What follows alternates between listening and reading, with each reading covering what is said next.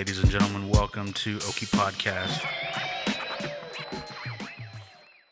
Hey, what's up, y'all? Welcome back to Oki Podcast. I hope everybody's enjoying the show. On today's show, I have two very special guests, and I can't wait to dive in to just everything that they do, man. I'm excited that they're here, and we're going to just get into it.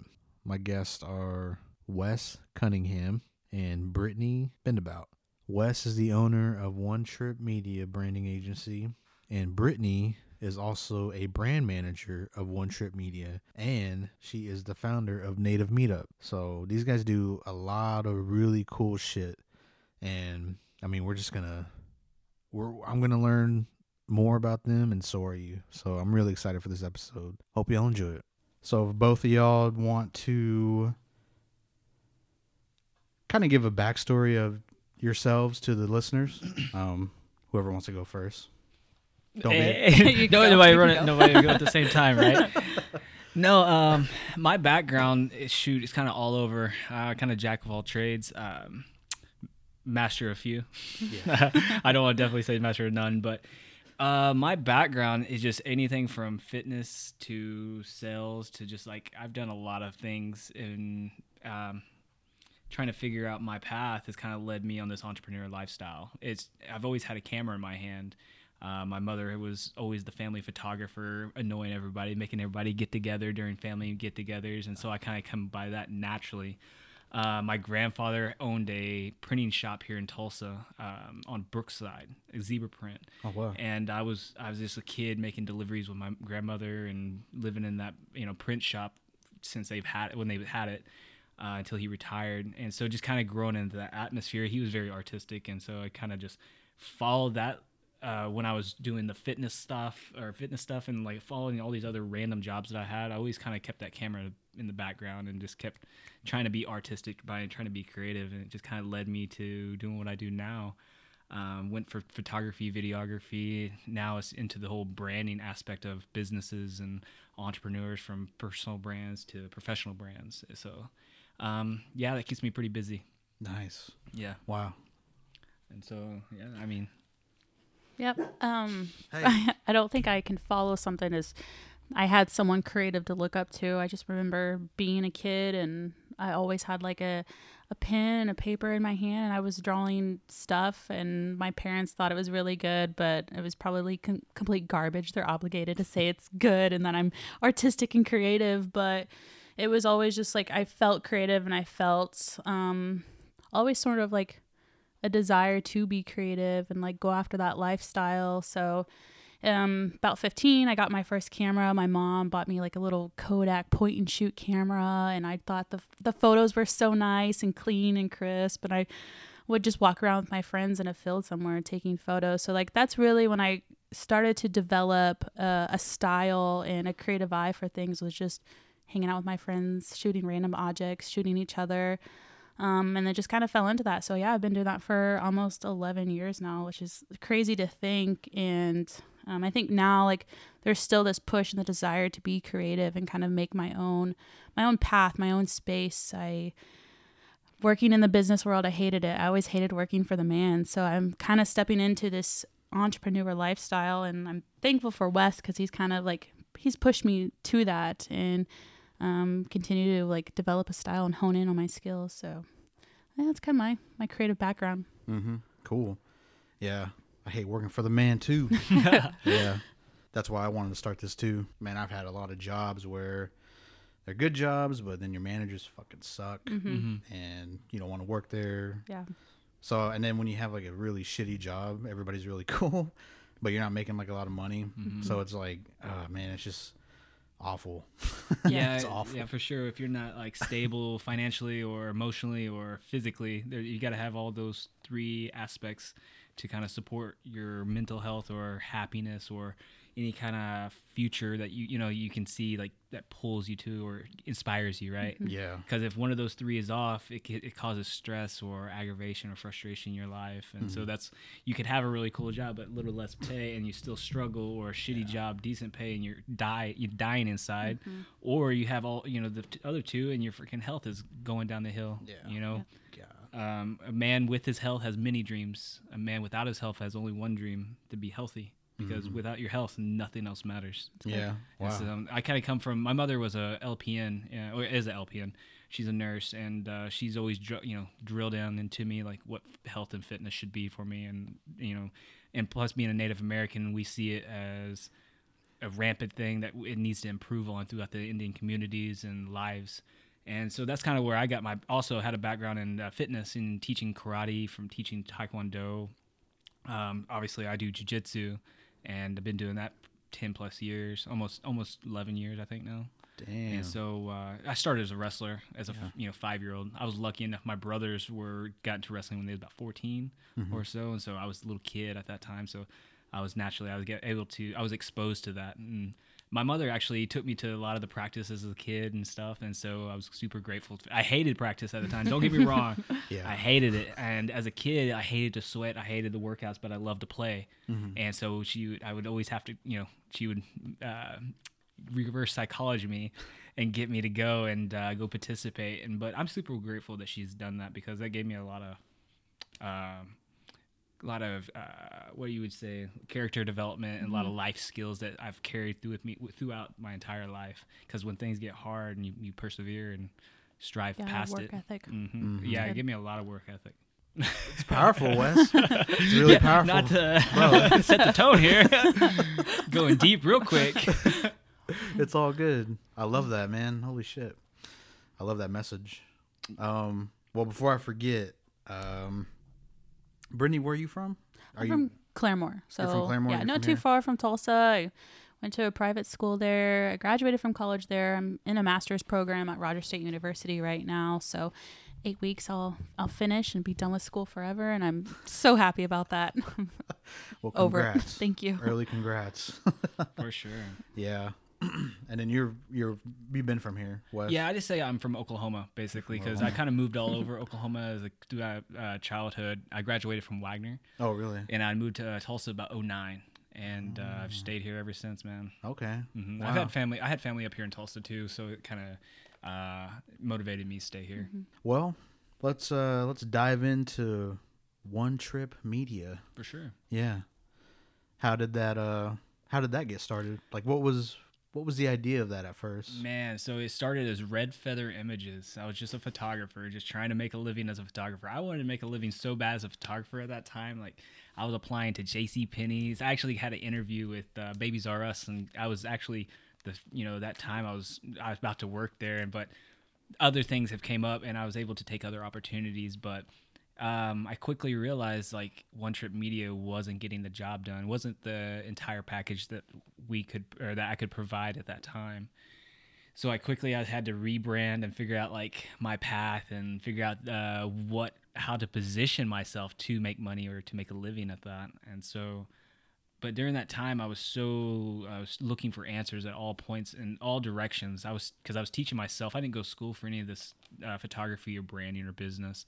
I went to the library and I found they had free resources there. Like they just remodeled it, I think, and they opened up the Creative Center or something like that. The Maker Center or something is downtown, the downtown location. And I was going there every day after school or after work and just trying to I was shooting my own stuff whenever I could and try to shoot my own videos, because I was diversifying as a photographer, coming out as a videographer and trying to learn new skills to help myself get more jobs, get more money. And then I had to learn how to do that stuff. So I'd take myself down to the library and use their computers because I had a laptop that wasn't powerful enough to edit. Yeah. And so that's where I really honed in my skills and just stay consistent. And then it's kind of taken me like chasing this entrepreneur lifestyle, this nomadic lifestyle. I've always wanted to live on the road and travel, and like I got bit by the travel bug when I was young.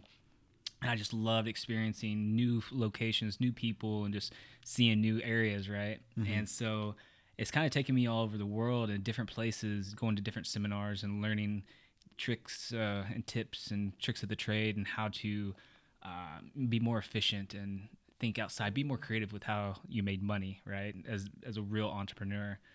And it's kind of taken me from LA to Bali And during this time, like rebranding it and trying to figure out what this message was, I came back. I had some meetings, everything scheduled with potential clients. So I had a lot of motivation, a lot of momentum going forward. And I come back from Bali, I caught pneumonia. And during this whole rebrand and like trying to figure a website out and what I was doing, and one after the other, these meetings failed and failed and failed. I was like, oh no! Like by this point, I was like needing to pay bills and trying to make a living at this. I was sitting there talking to actually George, and he was in Italy at the time, and I was like, dude, I need a name. I didn't know who else to really talk to at the time, so I was talking to George about it and trying to come up with a bunch of different things. And I wanted to break away from my indigenous side and just stand on my own 2 feet as a creative, as me being individualized, I guess, per se. And I was throwing a bunch of things against the wall, a bunch of just seeing what would stick. Finally I threw, I was like, man, I kept saying in my head while I was sick too, I was like, this one trip is going to ruin me. This one trip is going to mess everything up. And I kept saying that in my head, and I was like, wait, change the perspective of it. Like, one trip is going to potentially change everything. Doesn't matter if it's good or bad. So I was like, I text George, and I was like, yo, what about one trip? He's like, okay. And I was like, I just need to quit being a bitch about it and say One Trip Media. Media encompasses a lot. Yeah. So I was like, what about One Trip Media? How's that sound? He's like, I like it. I was like, we're going with it. And so from there, I had the name, and I was like, all right, so now the time to figure out like what we're really doing here, and how we're going to stay afloat, and what the message is. And from there, it was like 2019, into 2019, life changes, moving house, losing a girlfriend, going through that breakup, and all of that made me really exfoliate who I was and really look down deep inside and like figure this message out. And from there, I started immediately building communities and like finding like little study groups to get in with, because I didn't know it all. And I'll be the first one to tell you, like, I'm learning this as I go. But I was willing enough to go find that and say that, like, I can go find these people and find online mentors and find people that I could network with. People would give me books and stuff like that. That's one of the biggest things too, is like, I go to my mentors and be like, help me. And they would be like, here's a book. I would read this book, and I was like, that's not the answer I wanted. I want the answer. I need a lead. I need something to bring money in. Yeah. And the things they was doing for me, though, is like teaching me, and it was like changing my mindset of what it meant to make money and how to make money and be creative. And from there, like, I was, during that time, I wasn't smoking cannabis at all. I was about 20 something ish. I didn't smoke cannabis until I was 27. And from there, it just really opened my mind to different perspectives of myself and what was around me. And it also, I was able to finally relax and like chill out for a bit. And like, that has been I'm wired tight, like wound tight all the time. So that was really the first time I was able to like relax and be able to have a different perspective of life or in myself, have grace for myself. Totally changed the perspective of everything, the landscape for me. And I knew from there on in, like, I was like, all right, cannabis will be the industry, the niche that I'll speak to. From there, like, I quickly figured out that the service game, like photography and videography, I didn't want to compete there anymore, because everybody and their dog has a camera now. And so everybody's a content creator. Everybody can, shoot photos and videos, and I didn't want to compete there, because they'll, compete at price. And then by that time, it's just a race to the bottom. Yeah. So instead of that, I knew I wasn't going to try to compete there at price and like try to lower my price to compete with nobody. So I was just like, you know what? I'm just going to add more value. And I lucked out during this time, and a marketing agency hired me on and is basically doing exactly what I wanted to be doing. And so I was like, yo, this is like college. It's like a paid scholarship. Like, I'm going to learn as I go, and I'm going to keep hustling my side thing. And they wanted me to come full time. And that's something I was like, I can't do that. I'm over here building something that I can't let go of, it just gnawing at me to like keep pushing no matter what. That perseverance, that maybe is stubbornness, I don't know, but it just like, go, just keep going, like just put your head down and work. And I've always had, maybe that's that wrestling mentality, is like I've always been able to outwork people and just grind. That's that wrestler mentality, just grind it out. And so that's where I thought about, okay, like, but then as you learn, you make all these, you know, failed attempts, and you have a lot of failures and things that happen. You quickly realize you got to work smarter, not harder. Yeah. And 2020, man, it really made me sit down and hone in this message and figure out what we're doing here and why, and build the systems and keep cultivating the communities that I was involved in. And I lucked out, you know, during this time, like when I was reaching out, finding these communities, whether it's photography, videographers, branding, it doesn't matter. Like they're all in their specific niche, and they had these little communities that I could go find, whether it's Facebook groups or like different social medias. That's where I'm saying I would find that kind of stuff. And then from there, I linked up with her through Instagram, just as a photographer, just like, hey, you're a photographer. I'm looking for more photographers, because I quickly realized I couldn't do this on my own, because I tried the whole freelancer thing, and that was really it was hard. I took on a lot more at that time because I wanted to provide so much service and so much solutions to my clients. I was like, yeah, I can do that. Yeah. Maybe I was hard for a sell, you know, but I was still saying yes to everything, which I quickly realized that's a quick way to, you know, burning yourself out. Yeah. And I started really looking for other creatives to link up and network with, and just help, and then learn to like try to get them to help me on certain jobs. And I linked up with her through Instagram, just through her work, and especially her being indigenous as well. Brittany, if for the people that can't see, I kept saying her. I'm sorry, my bad. So, but I linked up with Brittany through Instagram as just admirer of her work, and just, you know, relating on that same creative field. And I was always going to, you know, the coffee shops. Anyways, I don't drink coffee, but I love the vibe of coffee shops, and I love to go work there. And lo and behold, I ran into her at Double Shot, and from that, you know, just kind of picked her brain of where she's wanting to be and what she's wanted to do. And our paths aligned so much in the sense of creativeness and wanting that break away from that 9 to 5, wanting to, you know, really stand out on our own 2 feet and, you know, create our own path. So from there, you know, we started working together and started collaborating, and that's kind of led us to what we're doing now. Is like, now we stepped into this what One Trip Media really is. Like, we are creatives, and yes, we are photographers, videographers. You know, we do graphic design, we do all the service stuff, the pretty aesthetics.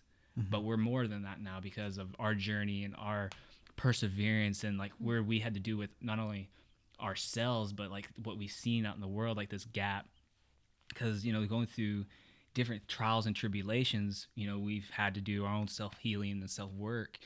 And I started seeing a lot of things align when we started stepping into the branding, that through therapy and asking yourself these hard questions. I was like, wow, this is so powerful, and not only ourselves, but it could be powerful for business owners. And like I said, I lucked out through these different communities of branding, and started really finiting down these questions and processes, and how we build these systems to extract these certain things and beliefs or thoughts, right? And how do we cultivate that into a message or a mission that somebody is worth listening to, right? How do you take that and, you know, turn that into visual aesthetics? That's what we was really like started gravitating to, because we understood both sides. And as being creatives first, so we knew how to make the pretty pictures and aesthetics. So now we was ready to connect, you know, how do you connect these ideas? How do you extract these ideas from people in like communication, and like how do you do that? So we become infatuated and passionate about that, and we really started collaborating. And, you know, I was like, you know what, you know, One Trip Media is a branding agency. It's not a marketing agency. It's not any kind of production. It's branding, because that's, if you think about, you know, where the stream comes from, that's the beginning, because everything comes after that. Yeah. You know, and like if you don't, you're kind of started making all these pretty things. Eventually, you're going to burn out, or you're going to run into you put yourself into a corner, back yourself into a corner, and like, oh, like where do I go now? Yeah, you need a strong foundation. Yeah, need a strong foundation and able to like really give yourself a roadmap, or able to give yourself breadcrumbs or an idea, a clear direction.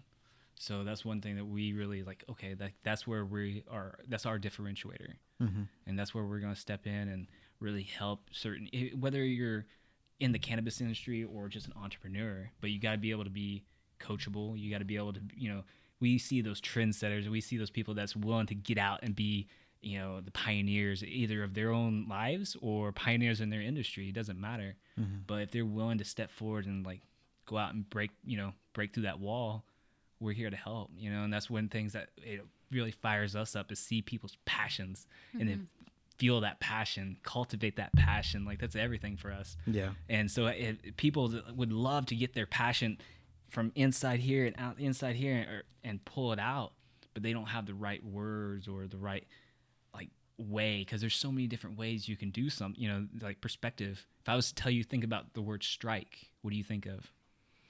Fighting, right? MMA, right? Yeah. So then you got strike out, you got a strike mark, you got different strikes that mean different things. So then you start asking those strategic questions like, what do you mean by that? Ask these deeper questions. Then once you get all this jumbled out and all this brain dump from somebody, and then you decipher it and you break it down, you condense it.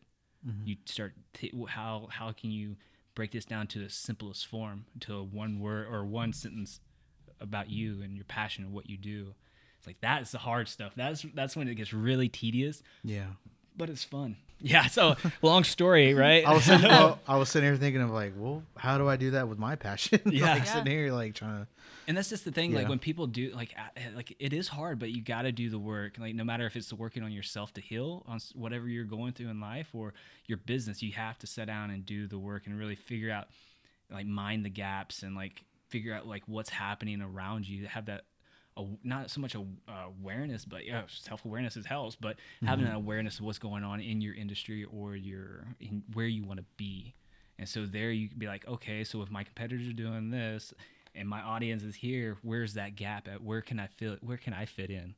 And then the thing is, you just got to have a differentiator. You just got to be different, stand out. How do you do it differently? Because everybody's out here doing something, right? Yeah. Yep. That's really inspiring, man. How you would go after work and then you would put in your own time to learn all of these things at the library and their free resources. And I was talking about this with somebody else. Like, it sounds easy. Like, that sounds really easy, but it's hard to make yourself get up after a day of working, go there and do all this research yourself and learn how to do it and then start building on that. Yeah.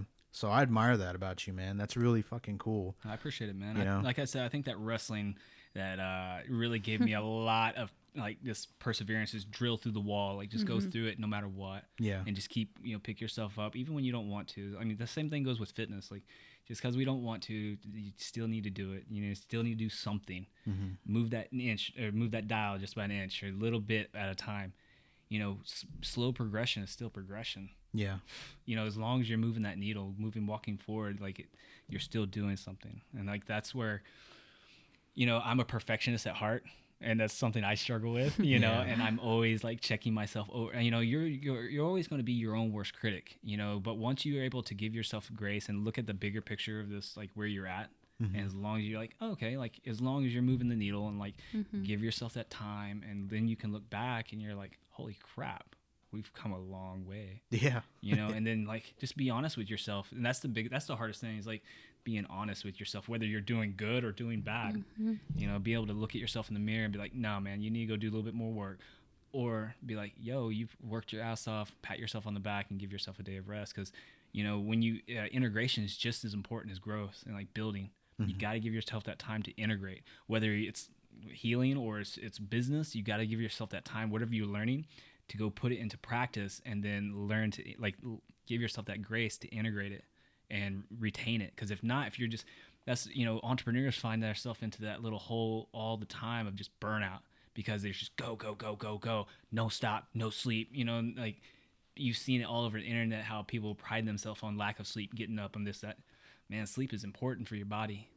Sleep is important for your mind. Because then you'll fumble over your words, or you'll forget things, or things don't stick if you're not taking care of your mind just as much as you do your body. Yeah. So it's good. For sure. That's very true. That is very true. I try to get as much sleep as I can. Sometimes it's hard, man. Sometimes, like, as soon as you're about to go to sleep, you start thinking about, oh, I got an idea. Oh, I need to write it down. But it's like, shut off. Yeah. So I can remember it tomorrow, and then I could write it down. But sometimes, man, you know, like I can't sleep, so I'll just start writing stuff out. And then used to, like, I'd read a book and go to sleep. You know. It's helpful. Yeah, for sure. And that was able to, that's when the first time, like, I started getting high for the first time. I was like, oh my God, this is wonderful. Like, I need to do this more often. Like, I'm a normal person when I'm high. Like, it brings me down to, like, the real, like, seeing things chill out a little bit, you know, docile. And I'm an extrovert, so I'm all over the place, but I have a lot of energy, and, like, learning to utilize that and point that energy in the right direction. You know, whether it's in myself to do some work on myself, or if it's to do work in the fitness, like on my jiu-jitsu, or in business. Yeah. You know, and that's one thing too, is like I started dabbling when I was younger, into yoga. Yoga really helped. I was doing that along with martial arts and trying to really hone in, like, help my breathing. And because also too, like, when you're underneath somebody and getting smashed, like, you got to have that calmness, and you be able to be calmed in the situation and be calm in the under, you know, and not freak out. And I think that's, you know, helps a lot too. And, you know, just seeking out that, because I was frustrated, because I was like either wound tight and just, like, always aggravated, or, you know, what's another word? Not aggravated, but, like, tense, just always tense and stuff, but it was either, whether it was from anxiety or work or whatever, you know, I was always dealing with that. So through that frustration, I had to go seek some solution somewhere. And lucky for me, I was in, like I said, in fitness, and I had people that was doing, you know, teaching yoga at that time, and they invite me to their class and different stuff like that, you know, and so that helped. Then also MMA and boxing and fighting, all that stuff, you know, exfoliates that, you know, it burns that energy off, and able to take your mind off of whatever you're worried about or stressed about for that time. And like that, that gave me a lot of time to look at myself and relax, or gave my mind that break. But it's been a wild ride, for sure. You know, and be able to extract each, like, those journeys, like different journeys of my life, be able to extract that lesson and implement it. That's been the biggest thing and biggest key factor for me, is whatever crazy job I've done or situation I put myself into, is, like, able to extract that and be like, okay, I messed up there. Like, let's not make that mess up again. Like, what can I pull from this? And that's really helped a lot. But like I said, you know, we met at through Instagram and photography, and she was telling me about this whole Native meetup that she was wanting to do. And because, you know, as Indigenous people, you know, we always try to find our own, you know, we're always with our tribal mentality, right? But nowadays we're trying to seek this out of relatability to youth and, you know, Indigenous people that are close to our age, and, like, in how we're living in this digital world in the 21st century, especially now during COVID. So she came, you know, she was doing this whole the Native meetup thing during the same time when we met. And then that kind of took off in November. Yeah, November. I think basically one of the first times I really hung out was the day of the first Native meetup. And that, to kind of go backwards a little bit, kind of how that started was I moved to Tulsa in May of 2020. So yeah, crazy to move during a pandemic. You think you're so excited to live in a city and get to do all these fun things, and you're just like, no, it's COVID.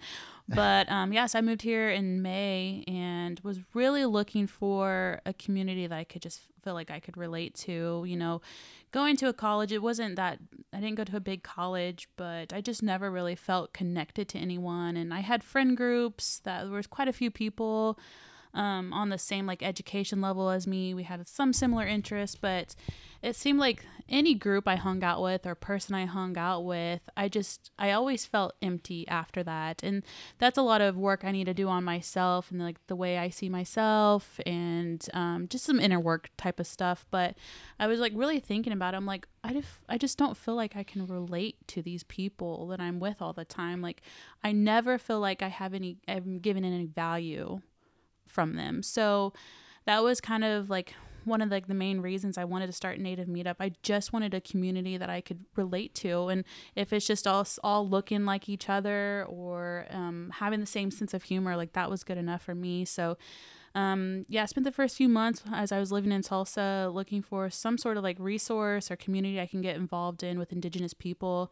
Couldn't really find anything. And I mean, granted, it is during a pandemic, so a lot of things were just shut down and not happening. And people were reluctant to kind of like show up because of fear. Yeah. Or just because not fear, but just like public spaces and stuff like that. So people was leery of that. So yeah. But yeah, actually had a good turnout. How many people? I think there was like 8 of us. Yeah. So I kind of just created some graphic that I just like downloaded for free and just like promoted like, hey, I'm doing a Native Meetup on this date at this coffee shop. It doesn't matter if you're creative, you can like from any lifestyle or career like you're a part of, is like if you want to learn more about being Indigenous, whatever that looks like to you, if you just want to hang out with people who can relate to you on some sort of level, then like just come. So I had a couple people, they're like, I don't feel like I should come because I'm not creative. I'm like, that's not the point of it. Like the point is just to get connected and like share resources with each other and just network. And I wanted to turn into this, this thing that can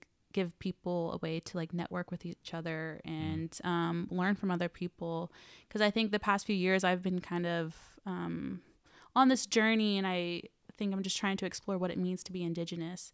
And there's no set rule book to tell me like this is what it means to be Indigenous, like you have to do this and this and this. Yeah. But it's just like finding your community, and like that's important to me. And I think we can always just learn from each other and build community. Like that's good enough for me. And so that's kind of how Native Meetup started. I've kind of put it on the back burner at this moment, just trying to be, precautious and safe, and like making the next event better and just working on that. Build off the last one for sure. We showed up, we shot a lot of photos there, and we took some videos so the next time we can kind of promote it a little bit better, and also honing in on this message or honing in on like the what it's really going to turn into and like what she wants it to be. And because we've been crazy, like every time we link up with certain people, we're like, hey, you should come to this too though, this is going to be something that is going to be awesome, because the things that we're learning or doing, we're going just to pull back into this Native Meetup and just going to make it better each time. When was that first one? When was the first one? It was a week before Thanksgiving. Back in November. Okay. Yeah. So we showed up. I showed up to kind of show my support, and she walked up to some brown dudes, and I thought they was gonna show up for Native Meetup. I was like, "Halito, brother," I was like, "Chima chima," You're like, cool. And I'm like, she was like, all right, like slapped hands or whatever. See you later.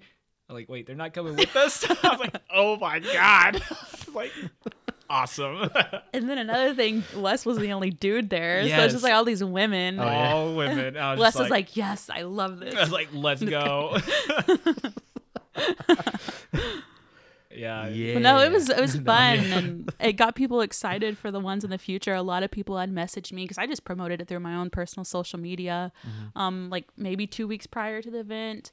But a lot of people messaged me since then. They're like, hey, I really wanted to come, but next one I would love to be a part of it. I would love to, bring some of my friends or bring my cousin or something. So I think there's a bigger push for it this time. I know people are needing something, and I want to provide that to people. Yeah, for sure. That's a cool idea. Fuck. I was gonna ask you how was it promoted, but your personal social media. I recorded this video of me talking about it, and it was so cringe, this video. And it was funny though. Like people were like, oh my God, this is so hilarious. I'm like, I'm just painfully awkward. I'm like, but you should come anyways. But we Native. We all have a different sense of humor, you know. We understand. Yeah, For real. We get it. We get it. But yeah, no, going through like the whole like traditional education, like being in college, they always push to like network.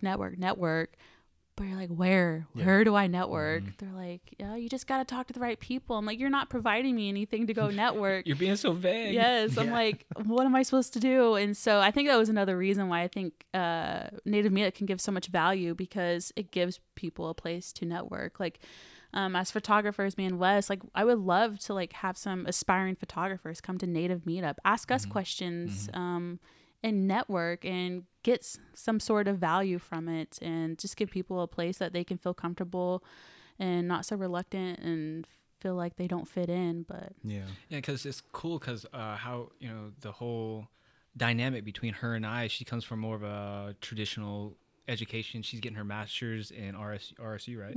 And then I'm just kind of like winging it as I go.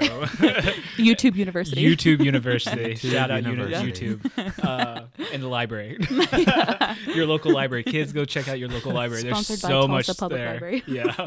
There's so much there. Matter of fact, when I was like on the come up doing that, I was telling her all about that. I was like, you know, it's so crazy that people don't show up here and take advantage of these resources. I was like, I love it. Like, and I was like, it was so amazing. She offered, you know, gave me an opportunity to come back and teach a class there. And I was like, hell yeah. You know, and to be able to opportunity to give back and, you know, just talk to, you know, potential creatives coming up about storytelling. Because at that time I was loving videography, but at this time, you know, on social media, you would see just a bunch of same people imitating each other, bunch of Zoom transitions, nothing but orange and teal color schemes. Everybody's just, and that's fine. I did it too. I'm not, you know, I'm guilty of it. I thought it was cool, but I was talking about like just a sense of storytelling and how more important that is than the crazy gimmicky transitions.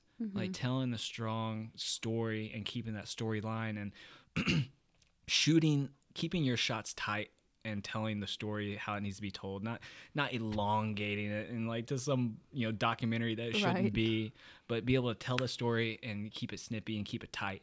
And that was the bigger thing of that class. And that was a great, like, that was my first one, and I was winging that too. But it was just something from my passion and my soul that I was like trying to hone in on myself. So everything I was telling these kids, I was telling myself, you know, and I was trying to stay in the, you know, trying to keep in that whole practice what you preach mentality. Yeah. So it's been a crazy ride, but yeah, so seek out your resources and finding these finding these people that you can relate to and just be genuine and be vulnerable. Like, that's the best thing you can do to network the best way you can. Is like, you don't know everything, be okay with that, and just ask questions. Ask questions, how you can do better. What do you feel like I could have done better on? Oh, okay, you know, and take that with strive. A lot of times we get so tight, you know, these projects and things that are we keep them so close to ourselves. We keep so much a part of them, you know, that we get scared to share that stuff because they'll hurt our feelings, you know, and be able to disconnect that from yourself and be like, and take that constructive criticism from people, you know. But I mean, obviously you got to protect your dream. You got to protect yourself. But so that's why you got to get out and find these people that you trust, that you can, you know, relate with and network with. And that's been a big thing, is like separating myself from my work, you know, like I am not my work. I'm, you know, something different, you know, I'm myself. And once you put it out in the world, it's out there. Yeah. You know, be okay with that. Like, what they say, to be an artist, you have to have the courage to be wrong of some sort. You know, I can't remember. I'm butchering that quote, but you get the point. Yeah. I got it. Yeah. So have you done any classes like Wes has, or? I mean, like, taught, you know, classes? Yeah, I watched a lot of YouTube just to learn how to edit. I watched a lot of Andrew Kern, Samuel Elkins, Jessica Whitaker. Those are my three favorite photographers that I just always looked up to. And anywhere from composition, location scouting, posing, and editing mostly, because I didn't take any courses or anything in college to teach me how to use Photoshop or Lightroom. It was everything I learned through YouTube on that. So yeah, I just spent a lot of time. I mean, doing it for 10 years, I just felt like I just now developed a craft for it over the past 3 years, when I really took it serious and really honed in on it and developed my style. And I think that's a beautiful thing about it being like a photographer or any sort of artist is like it's your work is always evolving. Mm-hmm. And it's just like sometimes it's just so frustrating because you're like that's not what I want it to look like, but it's the process. Like you're learning and you're going back and you're looking at it and like I could do this better, I can do this better. And so yeah, YouTube was very helpful when it came to photography and editing, and a lot of podcasts when it came to creativity and all that. So but I don't think I probably watched YouTube as much as Wes has. I love YouTube, you know, and I'm always, and that's the thing, like, I didn't go to traditional school or anything like that, but I stumbled onto courses that was really, like, honing in on a certain niche or a certain topic, and I would buy those courses, you know, like these years in digital media and stuff, and the digital world is ever-changing. There's a course for everything out there. Yeah. And, you can go to school, and it could be, you know, broad and vague subjects that might, touch on the surface of these topics of marketing or branding. But then there's a professional out there that's just as nerdy as, you know, you want to be, and they'll dive a million miles down into a certain niche. You know, niches are where the riches are at, because you get to build so many layers of rapport, community, and like expertise, and you become that authoritative figure into that whatever niche you step into. And so that's where I was like, oh, okay. So I shot when I was out there, you know, looking for my solution, I was lucked out. Somebody sent me a link to Ty Lopez social media management. He's the most cringy, like, he don't do them no more. I don't ever see it on his YouTube ads anymore, but he was the guy. He's like, these are my Lamborghinis in the back. I read 4 books this week, yada, yada, yada. I was like, ugh. But then the guy sent me the link, and I was like, all right, well, I'll watch it. And it was a webinar, but it was speaking right to my pain points of like everything I needed at that time. I was like, this is excellent, because I was just doing the videography and photography at the time, and I didn't know how to get my stuff seen. I didn't know what to do with this. Yeah. And so when he sent me this link, I was like, ooh, I really need this. So I went ahead and bought it. I didn't tell him I bought it because I didn't want to influence if he bought it or not. I just wanted to see if he would or not. He bought it. Then he's like, yo, you going to LA? Because I guess when you bought the course, you got a free ticket to this seminar. And I was like, hell no, I'm broke. Like, I'm doing what I can to struggle over here. I'm an entrepreneur. Like, I got rent to pay. I can't go to LA. Yeah. He's like, I'll pay the B&B if you want to go. I was like, oh. So Enticing. I was like, yeah. And I was like, say no more. Yeah. And so I looked on, Allegiant, $200. I was like, I can do that. I can do 20-hour layover. Yeah, it was horrible. It was so uncomfortable seats. Like, Allegiant sucks. But man, was it affordable. So we went out there to LA, and I felt like I jumped right into the deep end. But I was like, man, I'm going out here for, on a mission, because I had thoughts of living out in LA like we all do, right? I wanted to move and travel, and I was like, I'm coming out here and hustle. I'm going to grind this whole weekend. Had a bunch of business cards in my pockets. I was handing them out like crazy. It's funny, like when you think about these seminars, walking into it, there's a line that wrapped around the block, and I was talking to all these people in line, like, hey, yeah, we should connect. I was just having that courage and like that id gadgets, that fuck it moment, just like, here, take this, whatever. And I get into the seminar, like I said, deep in. I didn't know enough I didn't know what I didn't know. I didn't know anything to like raise my hand and ask questions. I just like taking everything, but writing notes, just like, oh my God, like this is crazy. And went back to Tulsa, and within like 4 months of buying that course, I made my money back, and I landed my first client. But I was so hard up for, like I said, for a sale. Like I was struggling like that to make it all, piece it together and figure it out. I was just like, yeah. Oh, so they was like needing this thing, this website, this video, these photos, and I was just like, yeah, I can do that. Yeah. I didn't know what I was doing. I didn't have any. So as soon as I was reading all of that stuff, I undersold myself like crazy. Had to go make sure I knew how to do what I needed to do. Quickly figured out. I was like, crap. I just made a job for myself. I was so like just go mode, and I had no time, because when you're out there selling, who's in there editing, when you're in there editing, who's shooting, then who's selling. So if you're doing all that and you don't have any systems built, It's just you got to take this hat off, put this hat on, take this hat off, put this hat on, and then go, go, go, go. And I was like, holy crap, this is exhausting. This is burning me out. And but like I said, at that time, I was just trying anything. Whatever stuck to the wall, I was just trying it. And Bali, man, it was the same thing. We found a seminar out there, and it was a great opportunity, and charge it to the game. Let's go. And we flew over to Bali, and I didn't go over there. I went in there on a mission too. Like when I was there, I was like, I'm going to shoot so much content that I want to have it to surplus of content to be able to pull from and just like have this experience of shooting the, temples out there, shooting monkeys, like just experiencing it. I rented a little Vespa.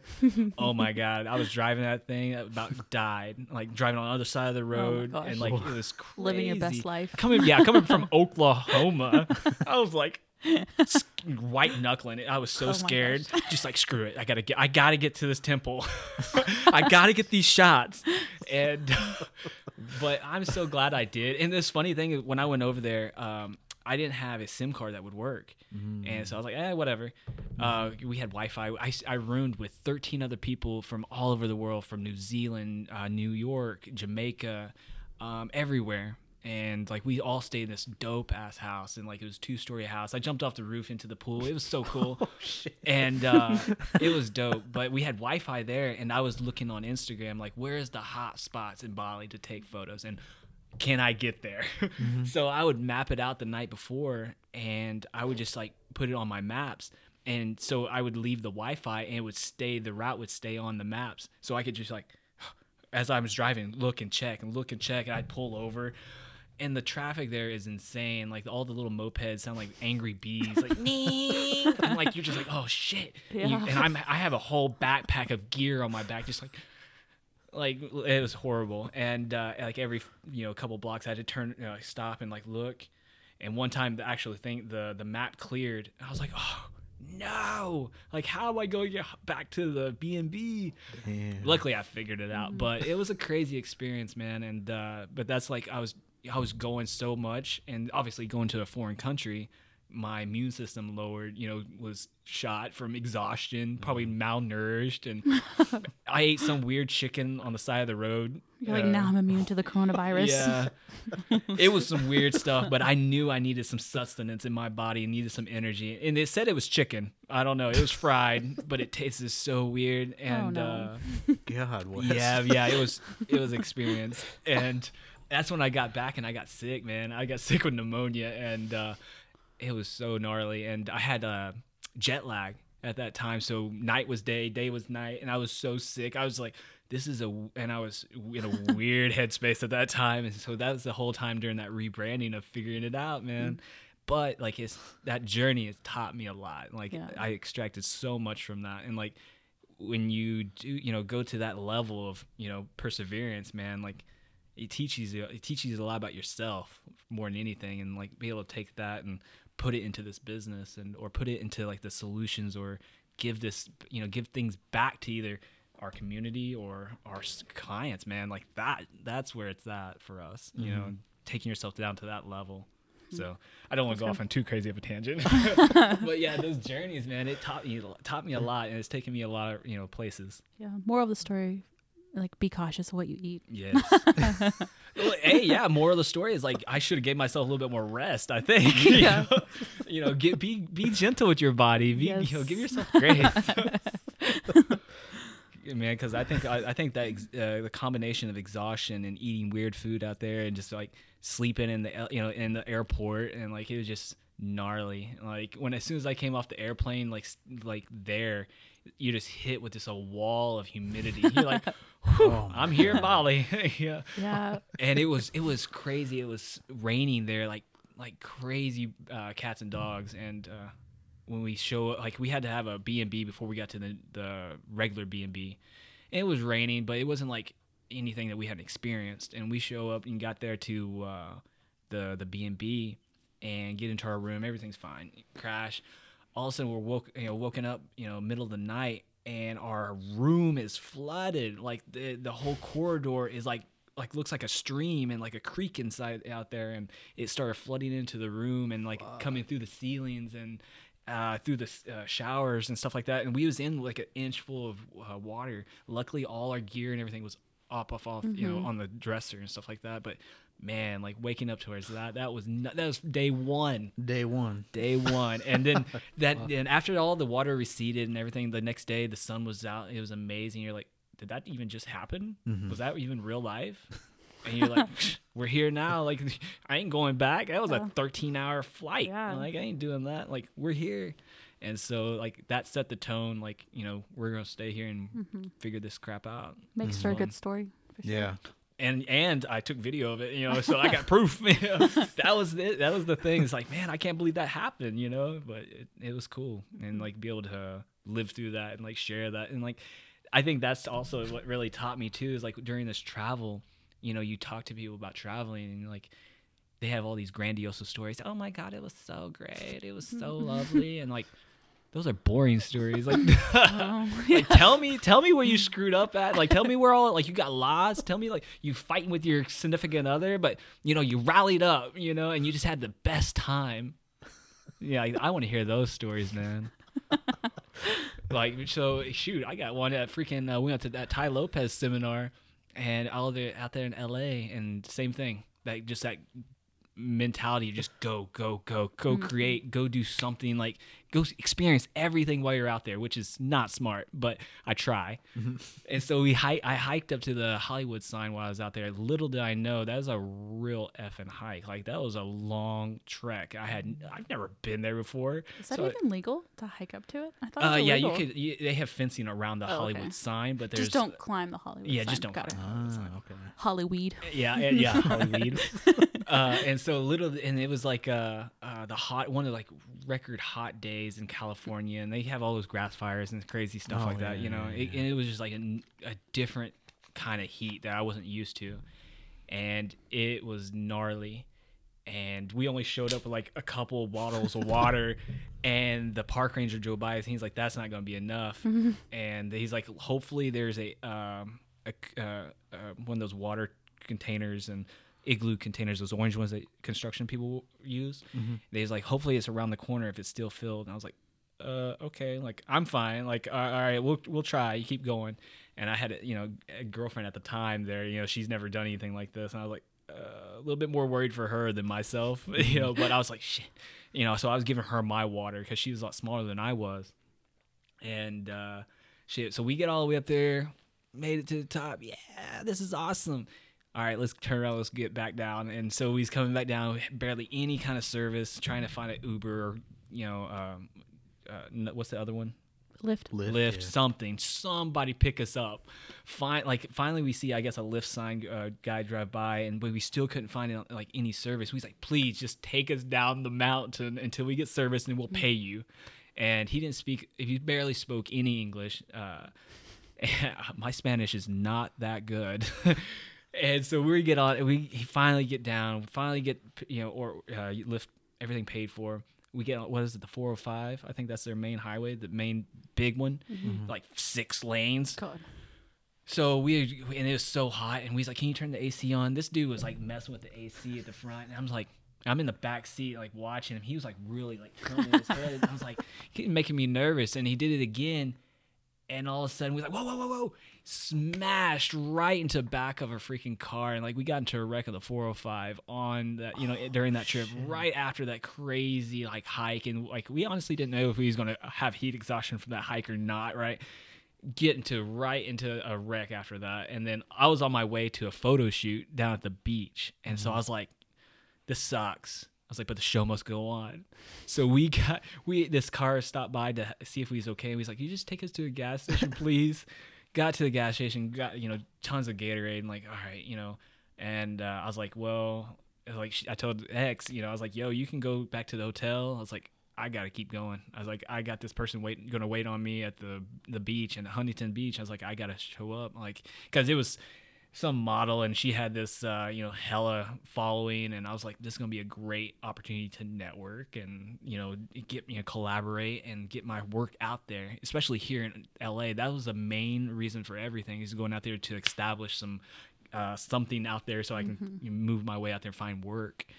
And sure enough, man, like we persevered. We show up at the beach. She went with me and stayed with me, and got her some food, got her to chill out and relax, and like we just got into a crazy wreck, and we go to the freaking beach, man, take these photos and kill it, and like it was amazing. Sunset, it was gorgeous, and I was like, man, like this is great. Like this is, we persevered and went through this, and like it turned out okay. A couple weeks later, man, got a settlement for that wreck. Really? Paid for a camera. What? Yeah. So FYI, guys, if you guys get in a wreck with Uber or Lyft, you can file a lawsuit. Whoa. Yeah. So I had no idea, but somebody's like, yeah, you could, told us that we should try at least. And I was like, whatever. So I tried, and I filed a claim, and Nice. yeah. Fuck. Yeah, they settled. Obviously, they wanted to settle. Yeah. And so they settled for just a couple grand, but that paid for the trip. Yeah, still. As bad as this sounds, I don't want you guys to judge me, but as bad as that sounds, like it really, like that was crazy, and like be able to take that camera, that money, and I reinvested and paid off a camera that I purchased, and I was like, man, like that was luck, even that happening, but it was crazy coming back from that. Damn. I'm gonna have to start taking Uber. Right? No. Just distract them. Distract the Right? drivers. Jeez, like that guy, yeah. Hey, look. Show my phone. It's like, I earned my money the old-fashioned way. Insurance claim. Yeah, I know that sounds horrible, but that was just a crazy coincidence that happened. And I didn't even think about trying to file for it until like a couple weeks after I got home. Yeah. And I was like, Why not? Why not? And I emailed him. I was like, hey, I was in a wreck, and one of your Lyft drivers was driving, and sure enough, they called, and they had a process for that. But another Uber driver from that trip told us to do that, so we got the inside info. Yeah. So. Like, I think my neck is permanently damaged. I need $50,000. Yeah. Shoot, being in jiu-jitsu all the time, I was already going to the chiropractor anyways. I was already hurt. I had doctor's notes. But no, it was crazy, man. Wow. Well, no one try that. No one. No. We're just kidding around. Yeah. Right? You got to have all these disclaimers. I didn't Uber and expect Lyft are you. going to come after us now. They're listening while we're driving. I didn't know your story was going to turn into that. Yeah. Dude, no, I have so many Holy different stories shit. like that. Like, they're just crazy ones that, just screw it, jump, and figure it out on the way down. Mm-hmm. And I have a lot of those stories. Shoot, when I was in college, man, I used to go buy $2 or 2 Hot and Ready's, $5 a piece, obviously, right? The Hot and Ready's, CC's, and come back to the dorms and sell dollar slice. Like, I've always had that kind of, figure it out, like hustle mentality, and that's kind of just carried with me throughout everything. Like, we've tried, like, why not? I should have done that. Right. So when I was A good old Bacon. Oh, is that where you went, Bacon? Yeah, I went Bacon for a year and For a year. dormed with the natives out there. I got an indigenous scholarship, and that's like what she was talking about. To kind of piggyback off you're saying like seeking this community, seeking what it was to be indigenous. I had the same thing. Like we all like as in our generation, we kind of like we're striving to find this. If we didn't have a traditional background or traditional upbringing, you're always seeking this just like out of nowhere, like something's itching at you to find out more about yourself and your indigenous heritage and culture. And like I said, I graduated from Wagner, and Bacon is in Muskogee, like just down the road. So I was like, oh, that's an indigenous college, even though it was a more Christian college, but it was still an indigenous college. And I was like, okay, this is where I want to at least go try. And for what you pay there and the amenities they provide, that place is falling apart. And that's where I realized, like, this is lame. And Oh my gosh. I was like, this is not for me. But during that time there, I put myself in every indigenous class I could, like from song and dance, language, like everything, art. I just put myself into everything. No wonder like those credits didn't transfer. Yeah. You're like, why isn't my basking weaving class transferring? I don't understand. Yeah, but I loved it, man. I made a lot of connects, and I got in touch. The cool thing about it, I'm Oklahoma Choctaw. I like got introduced to a lot of Mississippi Choctaws, and man, like really started diving into stickball and like really fell in love with it, and then really was exposed to my language out there through these individuals.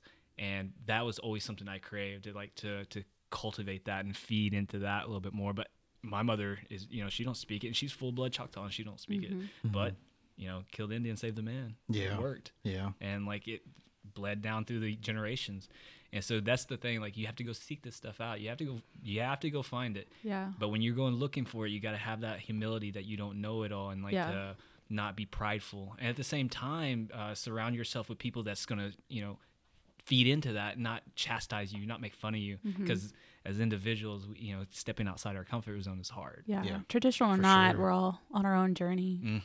Because I didn't come from any sort of traditional background, whatever that looks like.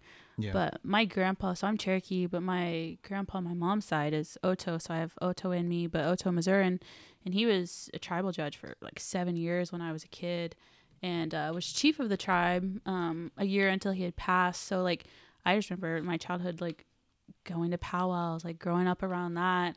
And then he died when I was 7, and my mom just kind of like, she didn't have any connection to that anymore. That was like hard for her father not to be a part of it. She just kind of like, took me and my sister out of that culture, and didn't really have anything else to do with it. And so I felt like from age 7 to like going into college, there was always this thing that I was looking for. I was like trying to find like, what does it mean to be me?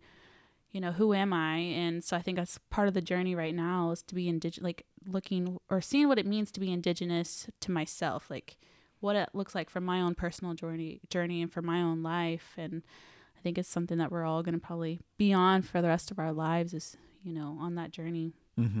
Yeah. I'm trying to find that too, that indigenous, not lifestyle, but, try to figure out more about what it actually is too. I think almost like balance, right? Yeah. Yeah. Because I grew up in Pawnee, and we had like a Pawnee language class in middle school, but I took it because everybody took it. All my friends that were native and stuff. So that's the only reason why I got into it, because hang out with them in the class. But I remember like a few words and some phrases they were teaching us. But God, that was so long ago in middle school. I'm 30. I'll be 33 this year.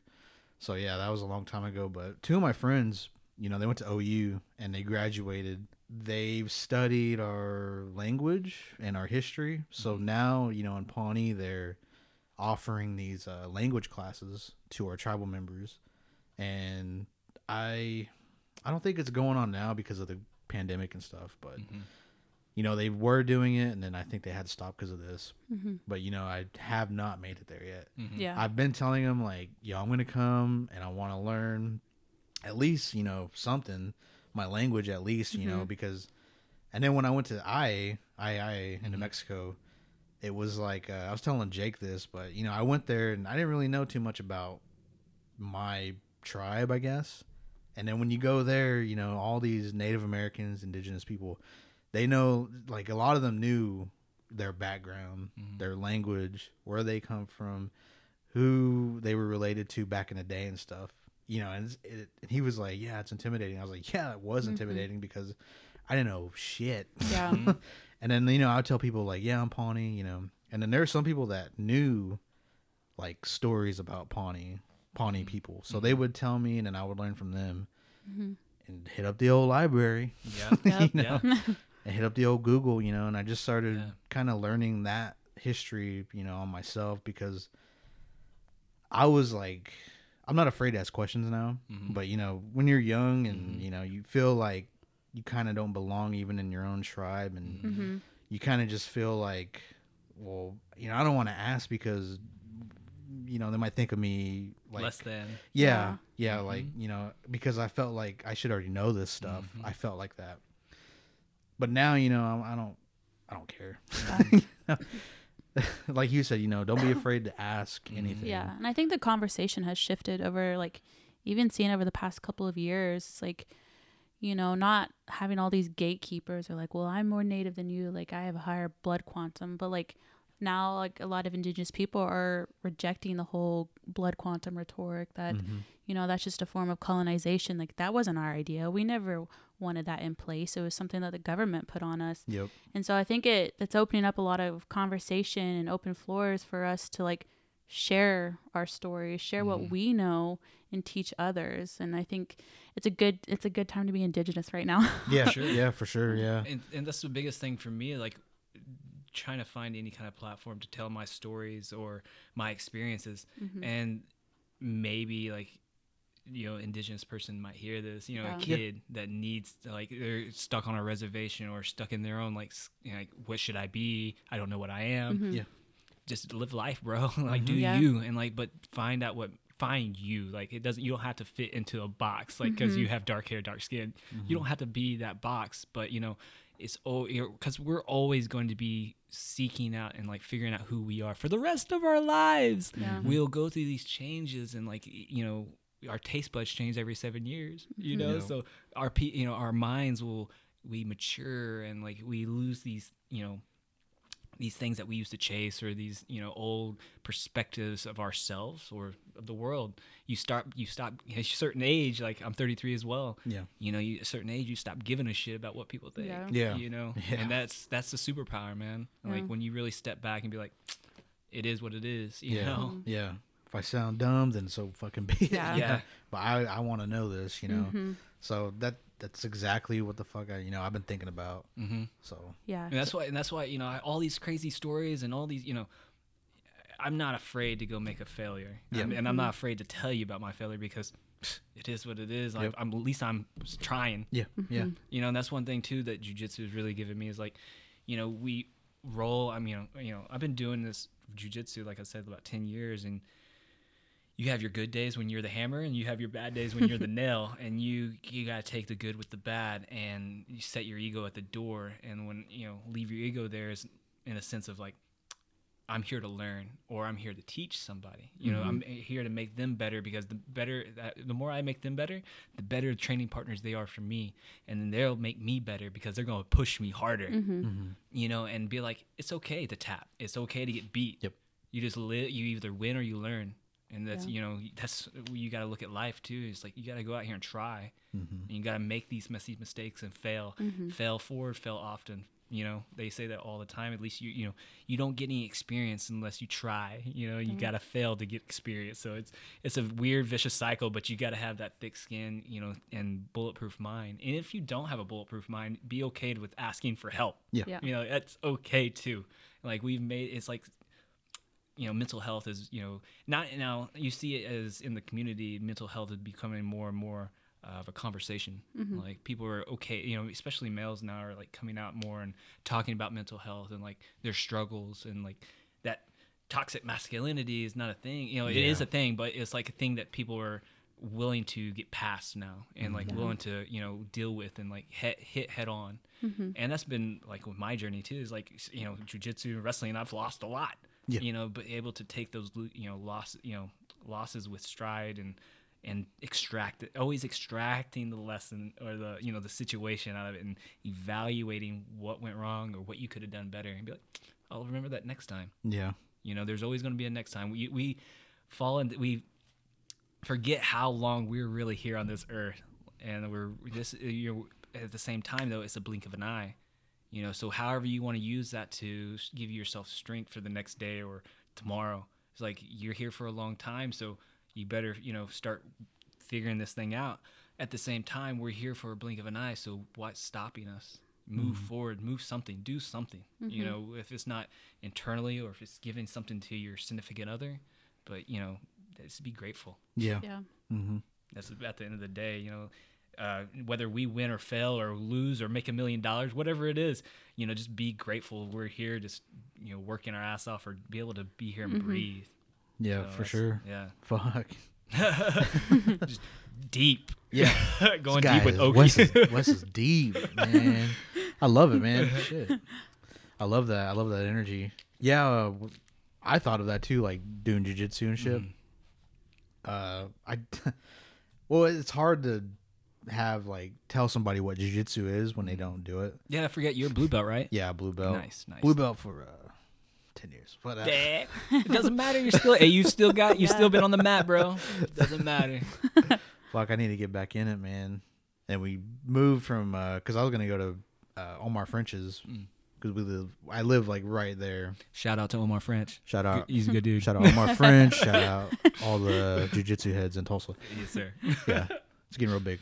And but fuck, man, because I know what you're talking about, like that drive, like even with jiu-jitsu, because man, like I couldn't go back to school because I owed a fucking outstanding amount of money. So I couldn't go back, and I was like, fuck, what do I do? You know, what do I do with my fucking time? I just don't want to work, because I was like 22 or 23, so I still had like a lot of energy, and I still felt relatively athletic. So I just started Googling MMA gyms, because my brother did he did MMA, and he moved to Tahlequah, and he started a MMA gym. Nice. And so I didn't know anything about MMA. Like, I watched it every now and again, but I didn't know shit about it. I just thought it was wrestling or something, and you throw in some punches. So I was like, yeah, like, you know, I was real ignorant about it. I was like, I'll just go in there, and, you know, I'm still strong or whatever, so I'll probably just hold down everybody. Yeah. You know? But man, I remember like the first time I went, and I did like this little intro class, so it seemed pretty easy. You know, they just show you like bait, like shrimping out. They show you I don't know, takedowns, little takedown or whatever. It's like, cool, yeah, you know, I'll get into it. So then I finally started getting into it. I remember like the first day I went, it was a hard freaking session. And this guy, his name was Jason, I believe.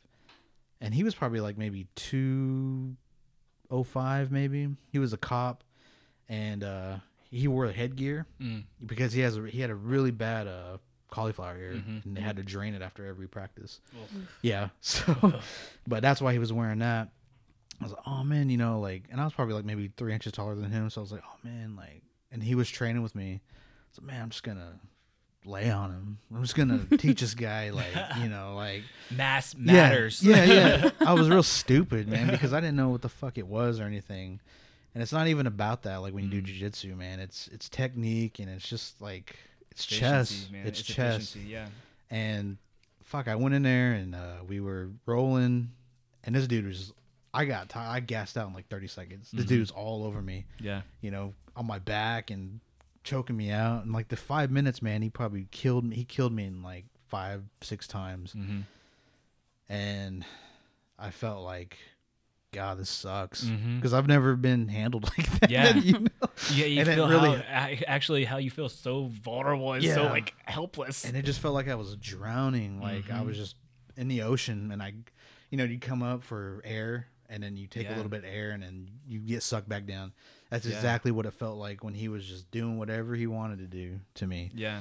And I felt like really discouraged, and I was like really like I wanted to quit. Like, I don't want to come back, because I felt embarrassed. But when you're in that community, like jiu-jitsu and stuff, like, they're not there to bash you if you get your ass kicked or something. You know, they're always there to willing to help and everything. So he was really cool about it. Like, he was like, man, just keep coming back, man. He goes, it'll get easier. And he goes, just keep coming back, man. Don't quit. Because I was like, I think I told him, I was like, I don't think I'll come back anymore. I don't think this is for me. Oh, this is for me, because, bro, like, you just kick my ass, and I feel like shit. Yeah. But that's always like a memory that I have of like doing my first like actual jiu-jitsu practice. But I kept going, and I did get better, and then I did my first tournament, and Nice. And then it just like all like started, like, I wanted to be like an MMA fighter, like go for UFC. And so I was working, and I'd come in the mornings and do their CrossFit stuff, and then in the evenings I'd wake up, and then I'd do jiu-jitsu, and then I'd do like striking after that. But man, I'm like really injury prone, so I always get fucking hurt. No matter what, I always get hurt. So then I was like, I'll just probably stick to jiu-jitsu. But jiu-jitsu's like, oh man, there's just something about it where there's nothing like it. Yeah, man. it's just like, have you tried it, Brittany? No, Not yet. No. Not yet. Better Tells go. me all the time. You need to go. Like, it's, One of these days, I'll get her in there. yeah, it's really just stick to it, man. Like, and everybody's really cool. You know, I know every BJJ community is like fucking cool as shit. You do have your douchebags, but sometimes they're fizzle out. They're few and far between. That's where I like to explain to people about jiu-jitsu. It really it exfoliates the douchebag. At the same time, it strengthens the meek. Like, people will figure out once they get into it, like, how strong they really are.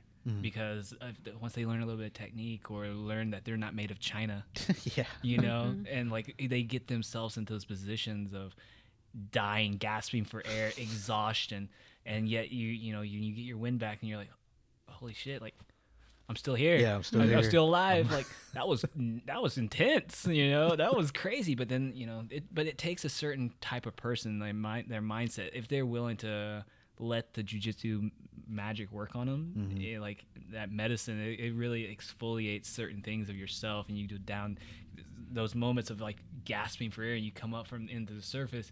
But in those moments underneath it, you're really like going to battle with yourself. And at the same time, like you have to be there in the moment. If not, you're going to get beat. Yeah. You're going to get submitted or something, right? So you have to stay in that moment. No matter like what's going on in the day, you come through that door, it all stays out there. And then you're able to, like I said, give yourself just an hour, but you're intense, like into something else. And so I feel you, bro. Like that, it's just a crazy connection when you have within that jiu-jitsu community that you just don't really get anywhere else. I get white belts all the time, or people that come in off the street for the first couple classes and knuckle up. I'm like, so I ask, I introduce myself every time, and I'm like, why jiu-jitsu? Like, why'd you pick this? Like, what? And I love to hear those crazy stories, and like then to see if those people really stick around, man. And then you see them progress, and you're like, man, you've really grown. You've mentally, physically, emotionally, like they're not the same type of person. Yeah. And you see a change inside them, and they know that they're not, they can push their body or their mind further than they thought. And like that's a special kind of person after they've done their time. And I got a lot of friends in the jiu-jitsu community, and like just through that, and shoot through business too. Like you work with, other jiu-jitsu people, and you can just have this connection, understanding. In 2009, I had that same thought too. I wanted to do MMA, and I thought I was really going to fight full time. I did fight full time. I quit my job. I was working at the casino. That's where I met George. Oh, okay. Shout out George Alexander. No, he'll be on soon. Yeah, I invited his ass out there, and we beat the shit out of each other for a while too. He's done MMA or training with me, and he's done jiu-jitsu every now and then. I'm gonna get him hooked up over there at Triton before it's all said and done. But man, like I quit my job, and I was fighting full time. I was training, like lifting weights, and then I do my cardio, then do my stand up and jiu-jitsu, and it was an 8-hour day job. That was what I was doing on the reg. And I quickly realized I didn't want to do that anymore. I was tired of getting the shit kicked out of me and cutting weight. The cutting weight was just another fight, and I fought at 155, and that was rough. And I wasn't making a lot of money, and I was just struggling to survive and constantly going to work out and stuff. And I was like, nah, this is not for me. But I was in love with jiu-jitsu though, and like because of wrestling. And but I quickly turned that, and I found a job on Craigslist teaching karate, and I was like, sweet, I'll try it. Making $10 an hour, I didn't give a shit. I was still immersing myself in martial arts at some point. And I showed up to the interview, and I was like, I don't have to sing like Kumbaya. I don't have to sing like Barney songs and shit like that, do I? Because I was like, I've never been in a formal martial arts place. I was always in Mr. MMA badass, egotistical as hell. And I showed up very first day. Like I had to line up with the little kids. I'm like, all right, where to put this little gi on? Like I felt so silly. Like I said, I wasn't in the martial arts before that. I was always just no gi wrestling, combative jiu-jitsu. It's always that mentality. And so I was like, I've done Muay Thai, so I was really rigid and just like, yeah. And like these little kids are like Kia, Kia, and they was looking at me like so weird and foreign. I was like, oh my god, what am I doing here? But talk about like getting past my ego right there. It's like you have to get past that and being in front of people, and like I look like a fool. Like I just felt like so silly. But as I got to know these little kids, and just seeing these little foster kids come, little badass attitudes and mentalities, but and hanging out with me, like I would talk to them like just another martial artist, and like, hey, how's what's going on? Like you working on this? Just talk to them. And seeing their change was that. And as 25, I was a 25-year-old, this little badass kid, like trying to find my way in life, right? Yeah. But I seen the change that happened into those kids. They was yes sir, no sir. They was like striving to like be better and do better, like to get their little stripes. Like they would come tell me what they did in school. And I was like, wow, there's something to this martial arts. And I was like, that's really where it hit me first of all, like when it first hit me. So I started respecting. It was like kind of taekwondo, karate kind of stuff. Mm-hmm. I started really looking at it from a different perspective, and I was like, taekwondo is pretty badass, like the kicks and stuff, and the mentality, and like, so I was like, oh man. So I really took it seriously and went from just holding pads for kids and like whatever to actually running the school and like teaching. And I was like, man, and then at the same time I was teaching at Title, so it just constantly combated and like doing stand up. Like, it was great. It was the best job in the world. Mondays, Wednesdays, Fridays was like forms and weapons day. Like, I got to play with nunchucks and swords and like bow staffs. It was awesome. And then Tuesdays and Thursdays was sparring. I got to beat little kids up. I got to punch kids. Got to put gloves on, and they loved me because they knew I was a fighter from before. So they was just like gravitated towards me and like wanted to know everything what I was doing. And I tell them I go train and work out, and I started implementing jujitsu in there with the karate kids and the taekwondo, and they loved it. Mm-hmm. And so I was like, I love it too. I was like really in love with it. I got my first jiu-jitsu book when I was in high school from my football coach. Oh, really? I used to rent the UFC on VHSs and stuff. Mm-hmm. And so he gave me my first jiu-jitsu book in high school, and I just loved it. And but when I really started teaching them jiu-jitsu, like what I knew of it just in the no-gi, I was like, I got to find me a gym for me and myself. And that's where it's like 2012, and I come across Triton, and I showed up first day. Got my ass handed to me, even having experience, but not in the gi though. It was so different, and like just a different animal. And the caliber of people at Triton I was like, yep, if I'm getting my ass whooped, I was like, this is where I need to be, and I signed up, and I've been there ever since. Damn. Yeah. Has it always been over there? Mm-hmm. That giant building? Mm-hmm. Wow. That's where I was. They was at a spot at 51st when I was competing and fighting. Mm-hmm. They had a smaller spot at 51st and Mingo-ish. But I joined them when they was at the Broken Arrow spot, and just been there ever since, man. Damn. Yeah. Wow. So it's been a crazy ride for sure. Holy shit. Man, and you're a brown belt? Yeah. Yeah. Yeah, now I see like your little snap, or not snap, but like your stories on Facebook. Mm-hmm. On Sundays you go roll and shit. Yeah, I try to get in there as much as I can, but running a business, and you got to make time where you got to make time. Sometimes you're in flow state when you're working, and you're like, I got to skip out today, because if you're in the mode, you're in the zone, you got to just stay with it and hooked up, and then sometimes my body just doesn't let me. I'm just like, oh my god, I'm beat, just tired. But I try. I tell everybody I'm very consistent at being inconsistent, and like that's one of my guilty moments. Like I need to be more consistent. But at that time, I was going like 4 times a week. That's pretty good. Yeah, that's really good. Yeah. So I'm like, it is what it is. It's a journey. It's not a race. And it's just like, that's where I had to learn that too. Is like when I was younger, I was just like wanting to get off my white belt, or it was blue belt I was wanting to get off of. I got my blue belt, and I was just like, I was there for like 3 years, and I was like, oh my god, I just want to get off this belt. I just want to get to my purple. Once I got the purple belt, I was just like, I'm just gonna sit right here. I don't care if I go up. I love being at that purple belt. I love purple though too. So I was just like, man, it is what it is. No big deal. It's just a journey. And after that, my whole mentality, everything, my technique changed, and I actually adapted that same mentality from jiu-jitsu into entrepreneurship, because like I would pay money to go to seminars. I was doing the same thing in jiu-jitsu, and I was like, I'm going to do the same thing in entrepreneurship. If I want to get better and learn more techniques, I'm going to go find who's the best at it, and I'm going to go watch their seminars, or I'm going to go do their seminars. Same thing, same concept, because we'd have like high-level guys, world champions come in, and you pay your money, and you go learn their technique, and that's the thing. Like, you can know an arm bar, but like you can pick up just nuances, just small different adjustments that somebody else that, they do it, and you're like, wow. Change a whole other perspective of the technique. And that's another reason why I really fall into like photography and jiu-jitsu. Is something that you'll never master.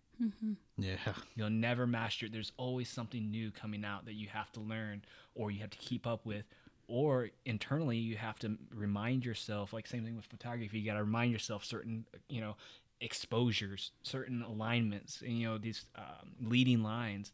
Same thing in jiu-jitsu, you got to remind yourself certain techniques. And like with the gi, if you're not doing it correct, it doesn't work. Yeah. The gi, it really makes you hone in it tightens your game. And because in no gi you can be a little bit sloppy and get away with certain things, not with the gi. Yeah. You know, and you have that those. If you know that you've been there 1,000 times in these uncomfortable positions, you get in that positions and you're like gasping for air, and you're like, I'll be all right.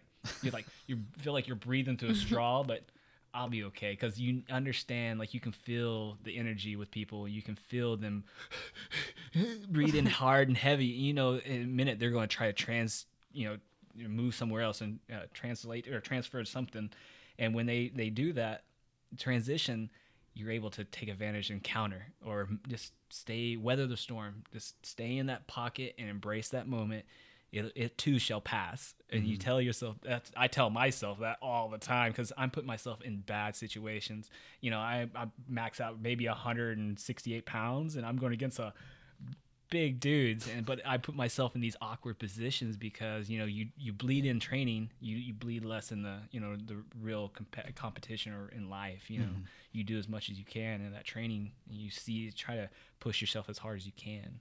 So, like I said, it translated perfectly into entrepreneurship, because a lot of times it's feast or famine. Like, if you don't have the right systems or the right situation, or a pandemic hits, you know, like, so you got to stay comfortable in that uncomfortable situation and be like, weather the storm, this too shall pass. Like, you know your passion, you know your process, you know where you're going.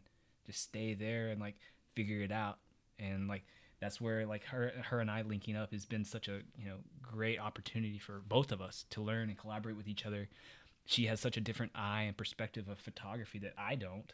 You know, that I see different things from different perspective and different colors, and I'm learning a lot from her, and just, like, sharing things that I know, it's going to only make me better because me sharing it. That's the same thing with jiu-jitsu. I'm not going to hold my technique from you. I'm going to share it with you because I need to learn it better. Yeah. And if I can't teach it, I don't know it good enough. Yeah. So true. And so that's really helped a lot. Yeah. And just to clarify, Wes can kill me. He's a fucking brown belt. I'm a lover, not a fighter.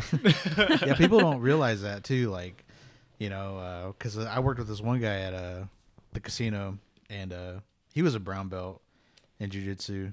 And, you know, I was like, holy shit, dude. I was like, damn. I was like, that's fucking badass. He was there, and he knows Pete and everything. That's where he got his too, over there at Triton, because I was asking about Triton. And then I remember he was talking about hip tossing. Hip tossing somebody. Yeah.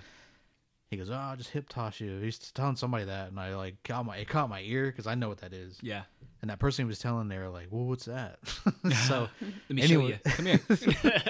So anyways, we started talking, and I was like, do you, like, do jiu-jitsu or something, or do you do judo, you know? Oh, I do jiu-jitsu, you know, I'm brown belt. And I was like, holy shit, dude. I was like, wow, I would have fucking never knew that. So we'd always, like, talk jiu-jitsu in the little bank area, and then people would ask, like, well, what's jiu-jitsu? So it was hard. It was always hard to explain what jiu-jitsu is to people that don't know what it is. Yeah. It's like, oh, well, we just, you know, either put on this gi and choke each other. Like, we wrestle in pajamas. What I always say is, we just try to kill each other. Yeah. Yeah. You're just training to be a freaking murderer. Yeah. Yeah. That's all it is. When you tell that to somebody like her, she's like, I'd rather not. Yeah.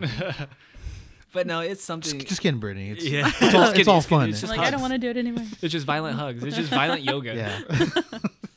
But no, like, even the females are really, like, showing out and showing up. Like, they're like, shoot, Jordan Patrick, she's amazing competitor. And then she's amazing just in the jiu-jitsu community. She's putting on seminars, self-defense for women, and she's killing the game. But just see, like, the classes that she's teaching, they're growing like crazy, and more females are getting involved in competitions. They're actually having their own, you know, tournaments and stuff. And I don't want to say tournaments, but like super fights and like actually shows, like jiu-jitsu shows. And it's been crazy to see, even in UFC, watching. Look, did you check out Amanda Nunes last weekend? Oh my God. Beat the brakes off. off. She is just on another level. Literally the best, you know, woman MMA fighter to date. For sure, yeah. And she hits like a Mack truck, and on top of that, like champ, like she's destroying every competitor that she's going against. And like, you got to step, like, she's not really into MMA, but I'm educating her. I'm learning her.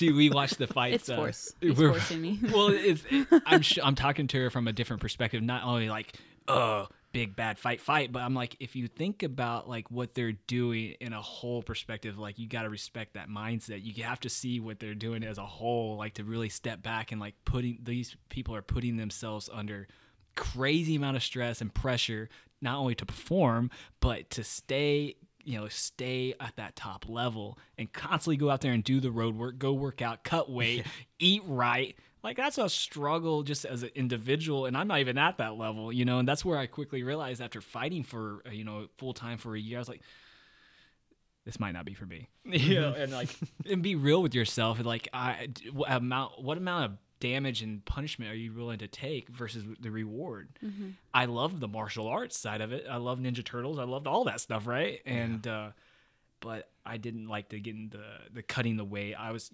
cutting weight my whole life as a wrestler and coming up doing it. I was like, it's never easy. But I didn't do it the right way like those athletes are doing nowadays. Like, you see how they're performing. They're eating right nutrition. They're eating, they're with the right programs. And, like, it's changed, like, the whole perspective of UFC or the fight game, how they're doing their cutting weights and they're doing it.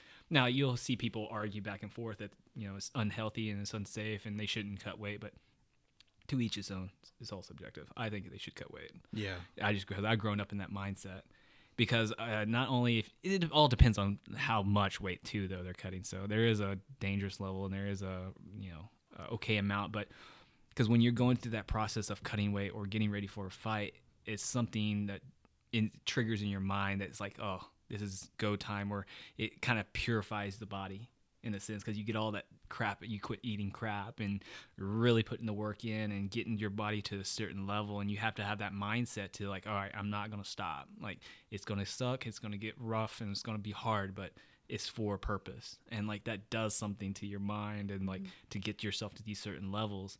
And they always say, like, once you weigh in, that was the first fight, and you made it. Now it's the easy, fun part of punching somebody in the face, But yeah, I don't know where I was going with that tangent, but it's crazy. Women MMA.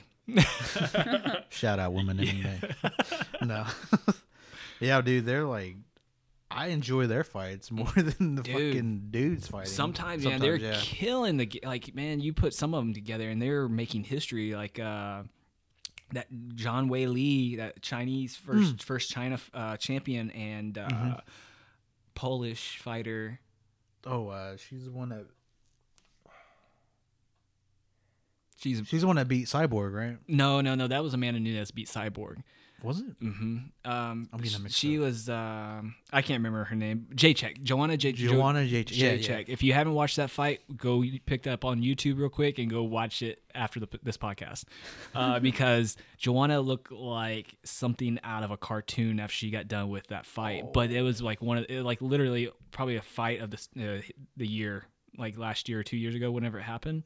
It was so intense, and just like their perseverance, and they went all 5 rounds. Yeah, and you couldn't recognize her after she was done. Her head, the hematoma on her forehead swelled up. It was actually shaking when they hit her. Like, you could see it would indent, and like, it was nuts. What is off? What is it? Oh, Joe Rogan. Jamie, pull that shit up real quick. Yeah. you need a Jamie. That's what somebody else said. They're like, you need yourself a Jamie. Yeah. He's like, what is it? Hey, Jamie. Yeah. Pull that shit up. Yeah, I remember seeing that the night it happened. Like, it was posted on whatever sport thing was on Facebook. But yeah, her head was just, dude, it was unreal. Like, that's gnarly. Yeah, if like an alien, dude, like those aliens that people draw. Like, yeah, her fucking, I wish you wouldn't have shown me that. Yeah, it was gnarly, man. Like, oh god. So that's the comparison.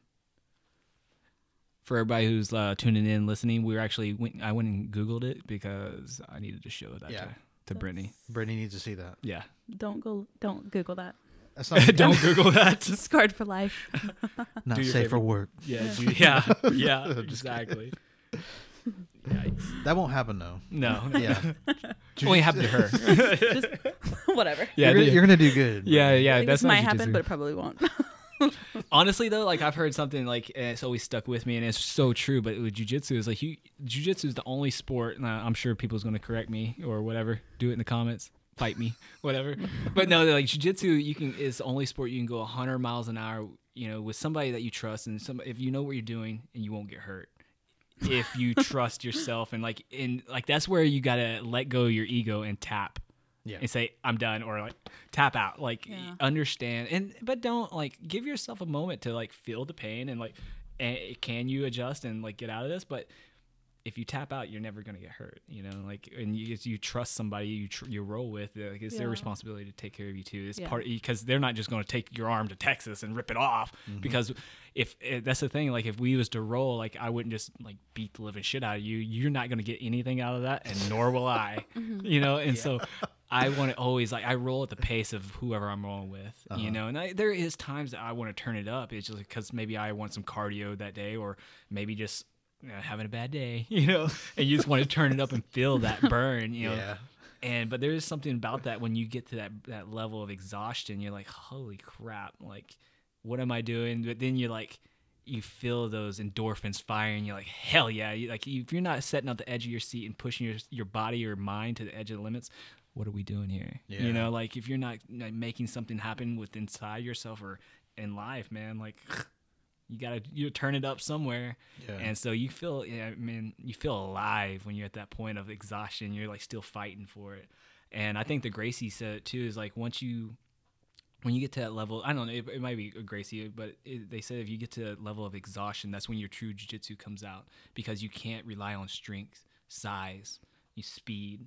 You have to rely on technique, and that's when they say it really comes out. I was like, that makes sense. Mm-hmm. So I try to push myself. I try to get myself I don't want to say I try to get myself to that level, because my cardio sucks, and I get to that level pretty quick. But when you get there, you're like, oh, here we go. You just keep pushing. You just keep going. You maybe get yourself a drink of water, but, you try to even minimize that and, just keep your rolling going. And because if you're trying to hydrate while you're there, you're fucked up a long time ago. Yeah. You should have hydrated a long time ago. Yep. Hydration don't work like that. Yeah. You should be hydrating throughout the day. And, yeah, you lose a lot of fluid, man. Yeah. In that fucking gi. Yeah. The gi averages 3 pounds, roughly 2-3 pounds. And so you're carrying that extra weight, but then it gets sweaty and gets wet, and it's heavier. Yeah. It's a lot heavier. And you have another person on top of you smashing you. Good stuff. Sometimes. But no, I'm educating her. I'm teaching her when we get there, and I make her go watch the fights with me where we're out and about. I try to explain it the best that I can. Mm-hmm. I tried to build the story up more for her than say be technical, because people that don't understand it don't give a shit about the technicalities. Yeah. But if you build the story up, which Dana White does perfectly with these fights, somebody that she can get more interested and be like, oh, okay, he's 20-0, Adesanya was 20-0. He just got his first loss in MMA. Mm-hmm. That dude's, I think he was 28-0. 28, right? No, you're thinking of the Eagle. Khabib. Nurmagomedov. Nurmagomedov. Yeah, I think he's at 29-0. He still has his perfect record, but he was Adesanya was 20, and now he's 20-1. Yep. But he has fought in kickboxing. He has over 100 fights. Mm-hmm. And being as young as he is, I was explaining to he has an opportunity to potentially make history tonight, and different other stats that I can't remember, but there's so many different stats that he had a lot of potential to make history that night. And so if you explain that to somebody that doesn't know MMA or combat sports, share the story.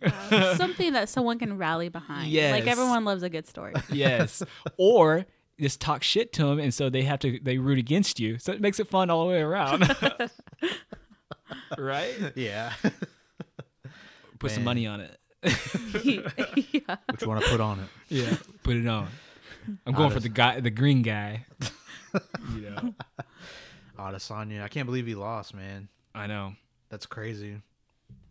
But dude, he was going against was a big dude. I'm not going to butcher his name, Blachowicz or something like that. But he's another Polish guy. Yeah. The Polish power. Yeah. But he fought a good fight. He was very technical. He showed his veteran side that night. Mm-hmm. We didn't get to watch the whole thing because someone got sleepy. Yeah, I got Not sleepy. me, Atlas. I got sleepy, and then the service went out. I guess they lost connection at the bar. Oh yeah, it was buffering, and we were just like, whatever, let's just sleep. lame. So it was like a Yeah. good time just to get out of there. Yeah. Yeah. So he's like, I was exhausted though by that dipped. time. Yep. My natural bedtime is like 9 and 10 o'clock. I just get sleepy, narcoleptic, just ready to hit the bed. Real quick, so what's the future for One Trip Media? What do you guys want to do? Oh What my do y'all- God, there's so Well, much. yeah. Feels like there's so much on the horizon, so much on our plates, and whew. Yeah, I think the big next opportunity is the end of this month. Yeah, March 27th to 28th, we're doing a Storytelling for Change Summit with Photographers Without Borders, and it's in partnership with Sony. So that's a big deal for Oh, cool. us. Yeah, it's we're super excited because I mean, if you can't tell, I'm a natural storyteller by by just in general. So like, it's such a great opportunity. We're super stoked to be able to do this and be put on a platform like this, Yeah. and like be able to speak to individuals or just share our stories and our journeys. And the bigger idea is like, we want to take this and start making workshops and take this and put it to use out in the community or in our communities, like Yeah. whatever these communities are, photographers, creatives, or entrepreneurs, or on social media. Like that's the thing, like when you think of communities, it's not just society, it's just different communities that you build and you cultivate. And so we want to take this opportunity to mold these into workshops for entrepreneurs, like these make it or break it moments that we've been talking about. Like they're out here, and like you just got to go seek them out and go find these resources and just try to make something. Even as us being photographers, we're going to help teach entrepreneurs how to make content for themselves and like how to tell a story like with some substance and something that connects to their either their client, their customer, or their patient, whatever it is.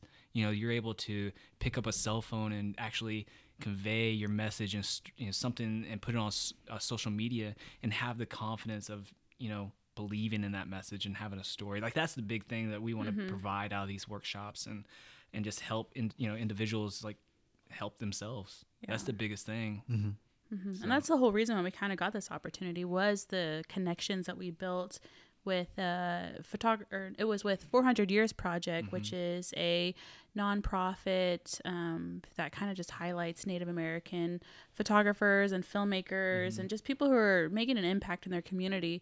So we got connected with them over the past couple of months, and they presented this opportunity like, hey, we think you'd be a perfect fit to tell your story, how you're impacting your community. You should just go ahead and apply for this. So we applied. We really didn't think anything of it. We're like, well, if we get it, we get it. Will be awesome. And then it was a couple weeks after we submitted our application, they told us that we got accepted. And so, yeah, it's going to be, it's a big deal with the name Sony attached to it and Photographers Without Borders. Like, this is global. Like, this is huge.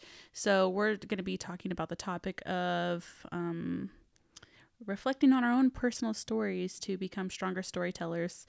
So we'll talk about our personal stories, kind of what we just talked about through here and Native Meetup. And it's going to be a great thing that we can almost repackage in a way to help our local community, our local creatives. Yeah, even in like all aspects of, telling, how to facilitate these stories and talk, tell these inner stories to ourselves to, build ourselves up and not tear ourselves down so much either.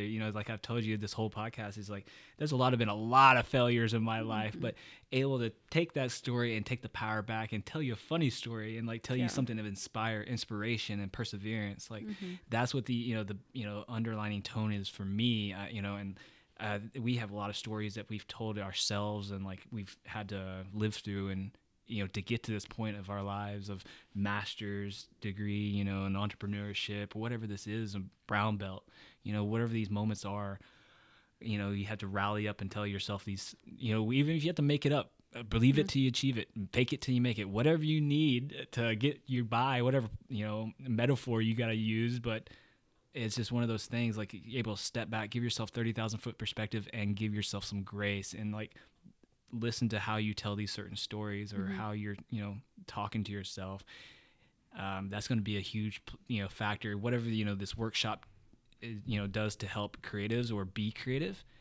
Eventually we want to be able to provide something, resources to help mental health as well. It's like, to be your own, like to have, how to find these resources to step out and ask for help, or to help yourself, in these methods of martial arts, yoga, self-exploration, hiking for for that thing. Just something as simple as hiking, getting out and like getting vitamin D and and feeling the warmth, and changing the scenery, getting out and getting for a walk, change it up.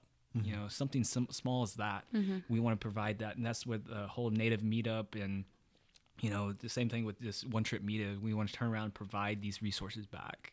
Yeah. So that's we got a lot. Yeah. So if you're interested in buying a ticket, you can click the link on our Instagram bios. Registration is open. It's on March 27th to 28th. So we're super excited, and we're super dope. It's gonna be super dope. Yeah, it's gonna be cool.